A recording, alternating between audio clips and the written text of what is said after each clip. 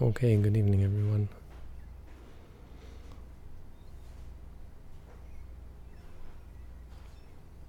Welcome to our evening broadcast, evening Dhamma talk.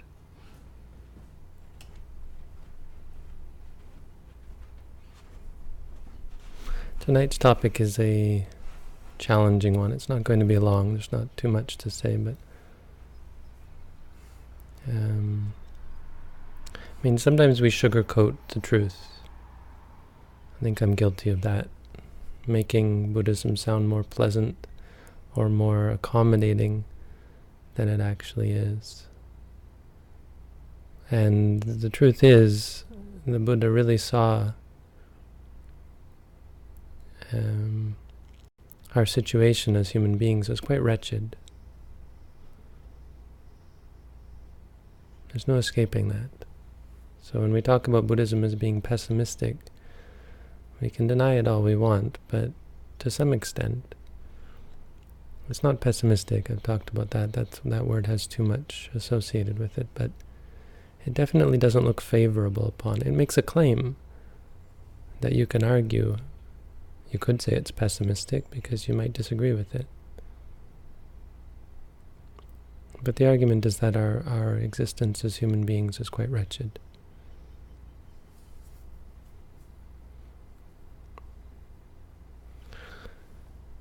And it has very much to do with the fact that we're dependent. We are, as slaves, as sick people, in ways that we don't realize. We think that we're happy sometimes, when we don't really understand what happiness is. We think we do. But what we think of as happiness turns out to be a cause for great suffering. It turns out to be an inherent problem with our way of looking at the world,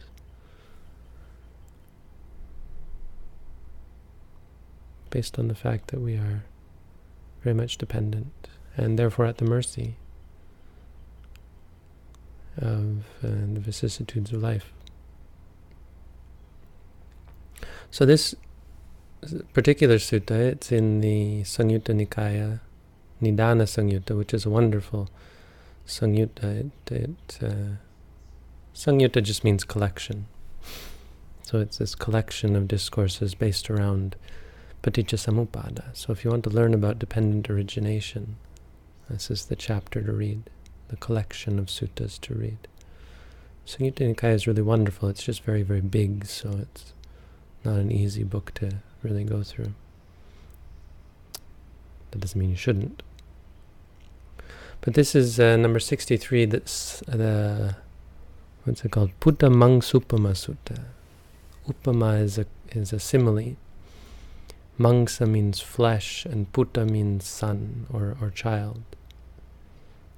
So the simile of the flesh of the child. The sutta is actually about food. You remember a few days ago, I think, or some days ago, I mentioned this as the first of the 10 Dharakapanha, Kumarapanha, the 10 questions of the young child. And the first one is Sabbe Sata Ahari Titika, all beings subsist on food. And I said there are 4 types of food. Well, this sutta lays them out. The 4 types of food are Kabalinkahara.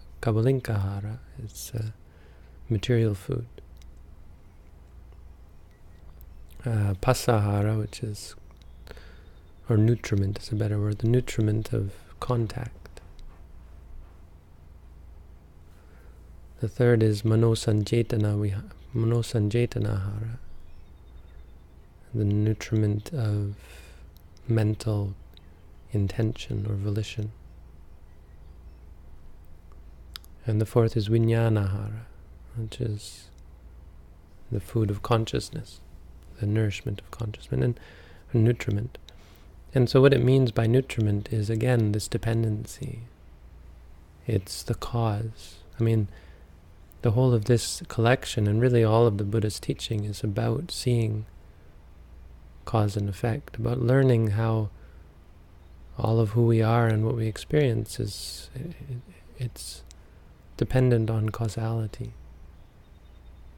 We got the way we are for a reason, and we learn about those reasons, and we realize how we're still becoming more and more based on the food that we take in, the nourishment, the nutriment.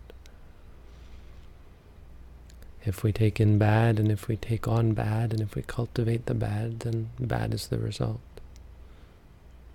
If we cultivate the good, good is the result. It's quite simple.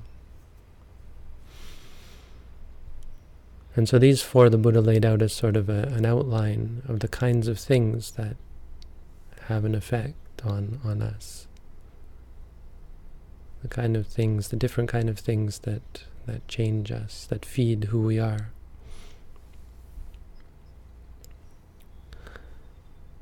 And I said in the beginning, he sees it as quite wretched, this situation of dealing with these types of food. And they don't sound bad at all, I suppose, when we hear about them, because we're quite enamored with them. But the Buddha, in this sutta, he lays out a description of these four. So he said, how should you think of physical nutriment? When we think of the food we eat, how should we think of it? And he gives the simile of the flesh of the child. The simile is this, or the example is this, the analogy, I guess, is this. It's an allegory, I don't know, this story. He says, imagine there was this couple, a husband and wife, a wife and husband, a woman and a man with their son, traveling through the desert. They had to escape a plague or something. And they hadn't brought much food with them, and they didn't realize how long it was, and they get halfway through the desert, and they run out of food. And so they're dying. They're both dying, and their child is dying, and they can no longer nurse him because mother's breast milk dries up or whatever. And he's certainly not advocating this, but what the husband and wife think to themselves is that they're all going to die. And he's not advocating this. This is not the teaching, but he says, imagine that these two people, who are ordinary people who have wrong ideas about things, decide that they're going to kill their child and eat his flesh, his or her flesh, which is a horrific image, really. But he purposefully makes it as horrific as possible, and he's not saying this is not horrific. But what he says is, do you think that this man and this woman who loved their child dearly would eat that food for entertainment? Do you think they'd sit around remarking on how delicious it is? He asks the monks, would they eat it for enjoyment? It's just the most awful example. But he says, would they only eat it for crossing this desert? And they say, yes, that in this wretched state, that's what they would eat it for. And he says, this is how you should see food. This is how you should see food. And what it does is it points out how wretched we are, that we don't see this, our dependency on food. We think it's great that we can eat, not seeing how ensnared we are, how caught up we are.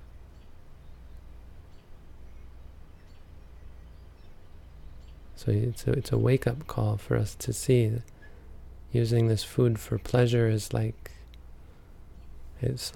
chickens clucking about in the pen, having no clue that they're going to be slaughtered.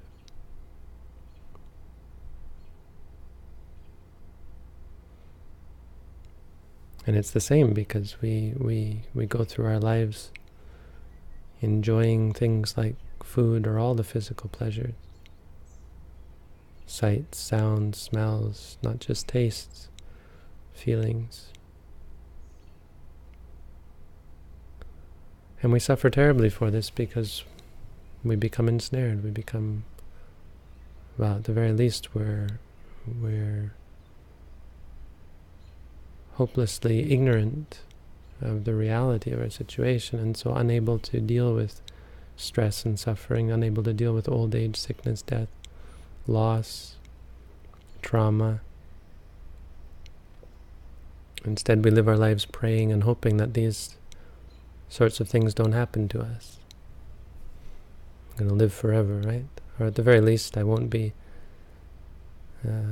meet with loss or trauma or trouble, difficulty.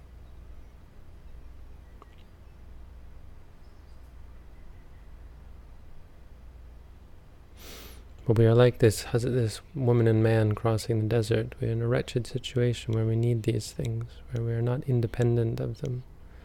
And moreover, we are intoxicated by them.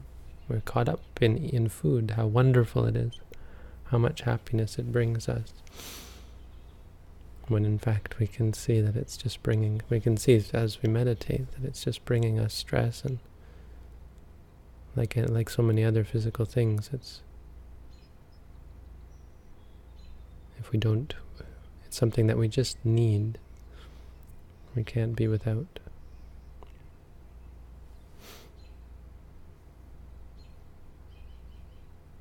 And he says that, it's an optimistic teaching, though what many people might not agree. The optimism is when you realize this, you free yourself. If you really see food in this way, not something to enjoy, something that's fraught with problems and caught up in the suffering of samsara, and you have no attachment to it. I would have said, if you understand this about food, and you understand all of the senses, and he says, then there is no fetter. And this is the key, is that happiness is freedom from the fetters, freedom from any fetter, freedom from any bondage. So that whether you get food or don't get food, you're at peace.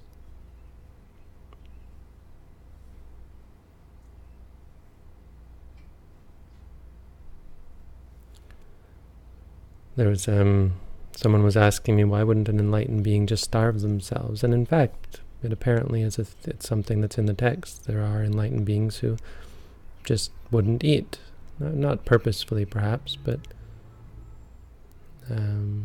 would just not be concerned about going to get food. And it's not certainly not the way of all enlightened beings, but there's nothing wrong with this. The point is, when you're enlightened, you're free. You don't require food to be happy, to satiate you, to satisfy you,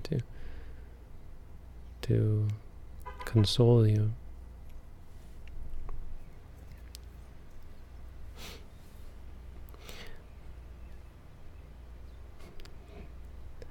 Not sure how this teaching tonight is going to be taken. It doesn't get any better from here. I don't care. Number 2. This is the real stuff. No, this is the Buddha. Number 2 is contact. So what is the food of contact? The Buddha says, suppose there was a flayed cow. This is a word that might not be familiar to everyone. F-L-A-Y-E-D. Flayed means whipped, right? But flayed actually means the skin is broken. So it's a cow that someone whipped, or maybe flayed is to use a different instrument, I'm not quite sure, but to the point where it starts to bleed.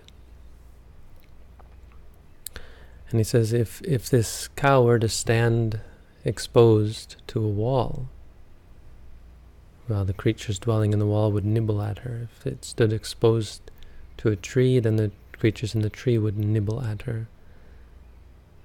If she stands exposed to water, the creatures dwelling in the water would nibble at her. If she stands exposed to open air, the flies in the air would nibble at her. And whatever that flayed cow stands exposed to, the creatures dwelling there would nibble at her. See, he's setting up the most wretched example of contact. This wretchedness of being susceptible to contact. He doesn't see contact. He didn't see contact as positive in any way. We normally think of contact as a great thing, when you come in contact with pleasant sounds and sights, tastes, smells, feelings, particularly feelings. Contact is all about feelings. When you come in contact with something, it makes you happy. We think of this as pleasure and that as pleasure, or this pleasure, that pleasure as happiness. So the Buddha really did see all of this as tortuous, as a cause for all of our suffering. And the real deep reason, you can try to explain it philosophically, like, because it changes and so on. But the deep reason is simply because it arises and ceases. It's incessant. This is what you'll see in your practice as you get to these later stages. You'll see things arising and ceasing and become equanimous towards them. See that that's all it is. It's a bunch of arising and ceasing. It never stops. You're incessantly hounded by experience and thereby contact. This is what causes one to let go. And the point being that it only hurts us because we have expectations and attachment to it. Once we see it as this, as worthless, then we can experience it just fine. The incessant nature of it, the hounding of experience is no longer hounding us because we no longer are susceptible to it. We're no longer enamored by it or caught up by it. All contact should be seen clearly as this is not a or the way to find happiness. It's number 2. Number 3 is mental volition. This is karma, our intentions. When we want to kill someone, or want to hurt someone, or when we want to be happy, when we want food, when we want sex, when we want romance, music, anything. When we want to be free from suffering. Mental volition. When we incline towards something. And the Buddha again saw this as wretched. Even our volitions, our desires, our ambitions, wretched, he saw them. He said, imagine, here's another allegory, I think, is imagine there was a charcoal pit, a big pit with blazing hot embers, glowing coals. Have you ever seen one of these pits where they put coals and it's just a pit of very hot? And then a man came along, and then someone who didn't want to die, desiring happiness and averse to suffering. Then 2 strong men would grab him by one arm and drag him towards the charcoal pit. What do you think that man's volition would be? That man's volition would be to get far away. His longing would be to get far away. He would wish. His wish would be to get far away from the charcoal pit. And he said, this is how you should... for what reason? He says, because if I fall into this charcoal pit... Anyway, that's not so important. He says, this is how you should see mental volition. It's the most wretched... You think of this and this is wretched. This man wants something so bad, right? And in fact, the funny thing is, it's hard to believe if you've never really studied or of course, practiced the Buddha's teaching. But it's not actually the charcoal pit that's going to make him suffer. If he was okay about being dragged somehow, amazingly okay with being dragged towards the charcoal pit, and okay with having his skin burnt up, and okay with the pain, and okay with the seizures and whatever else would happen, okay with dying, then he wouldn't suffer. But it's a great example of how, it's an extreme example of how volition causes such great suffering. I mean, if you wake up, if they were to knock him out and throw him in the charcoal pit, and then he wakes up in it, he would suffer less, right? Could you imagine being dragged towards the charcoal pit? How much suffering even before he gets there? The anguish, the horror, right? And he's not even there yet. It's like, why are you suffering so much? You're not even feeling it yet. Because of volition. And he said this is how we should see volition, because it's all just trying to escape suffering and find happiness, where we run around like chickens with our heads cut off, looking for satisfaction. And we hurt ourselves and we hurt other people, and we cause look at all the problems in society and the world. How many of them are caused by this greed and ambition and our conflicting desires? So much stress and suffering. You think of all the stress and suffering in this world. And all of you come here and you tell me, we talk about the stress and suffering that you have. It gives you perspective to think that the world is full of people like us, suffering, tortured, wretched. Yeah, well, and if you don't like this, you're welcome. There's lots of other YouTube stuff out there, and for those of you staying with me, well, I think you kind of get what I'm saying. This is deep stuff. It's hard to swallow, I think. If you've never really practiced, it just sounds pessimistic. It's really not. It's realistic, and it's optimistic, because it talks about how to find real happiness. Buddha wasn't afraid of calling it like it is. How this would be received by the world, how it will be received tonight by YouTube, I don't know. It doesn't really matter. Truth is the truth.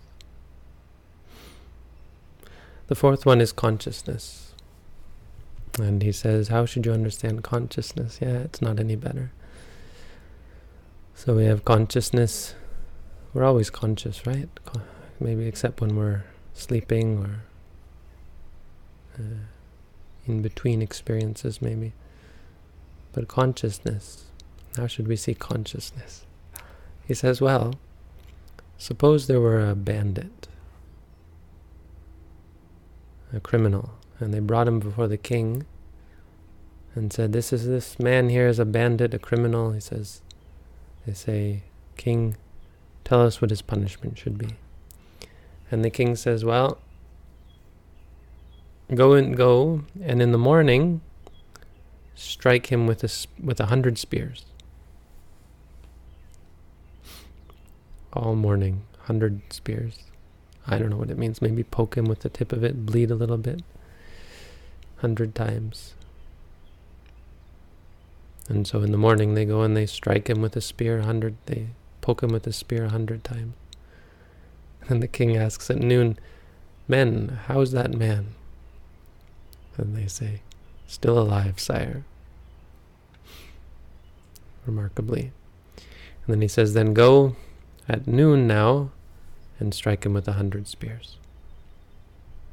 And so they strike him with 100 spears at noon, pierce him with 100 spears. In the evening he asks again, how is that man? Still alive, sire. And he says, then go in the evening and strike him with another 100 spears.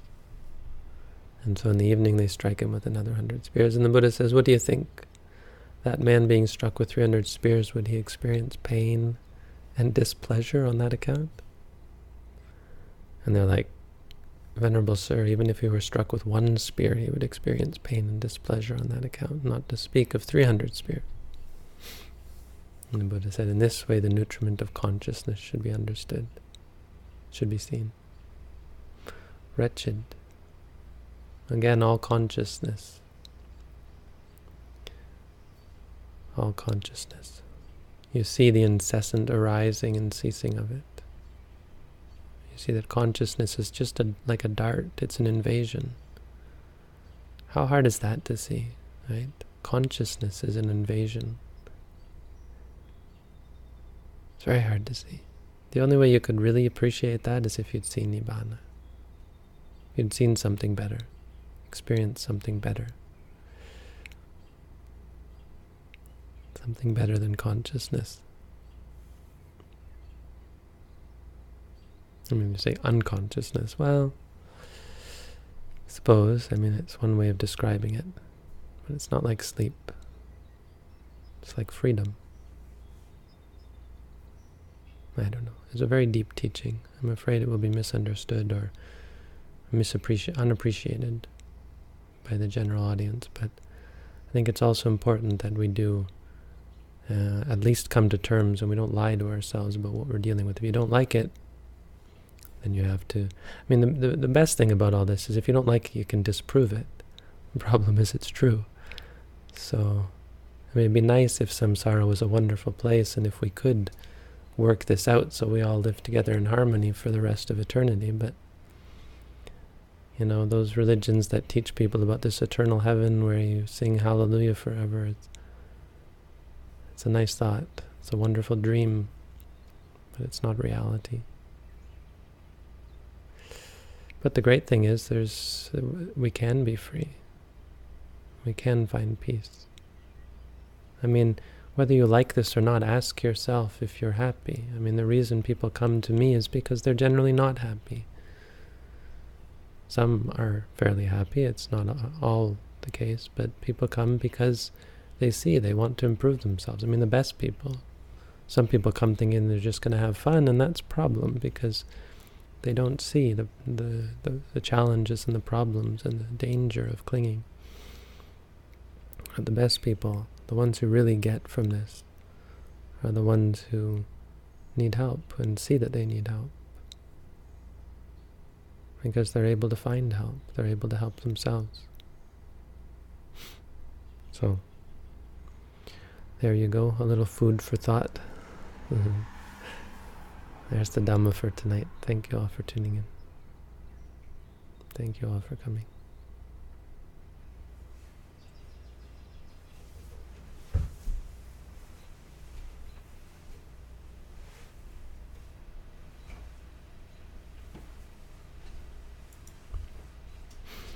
So, do we have questions?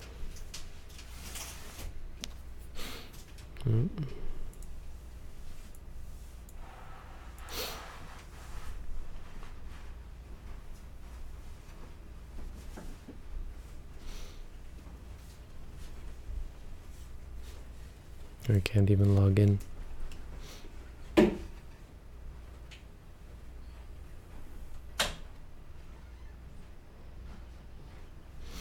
Okay, I'm going to save the questions for another day.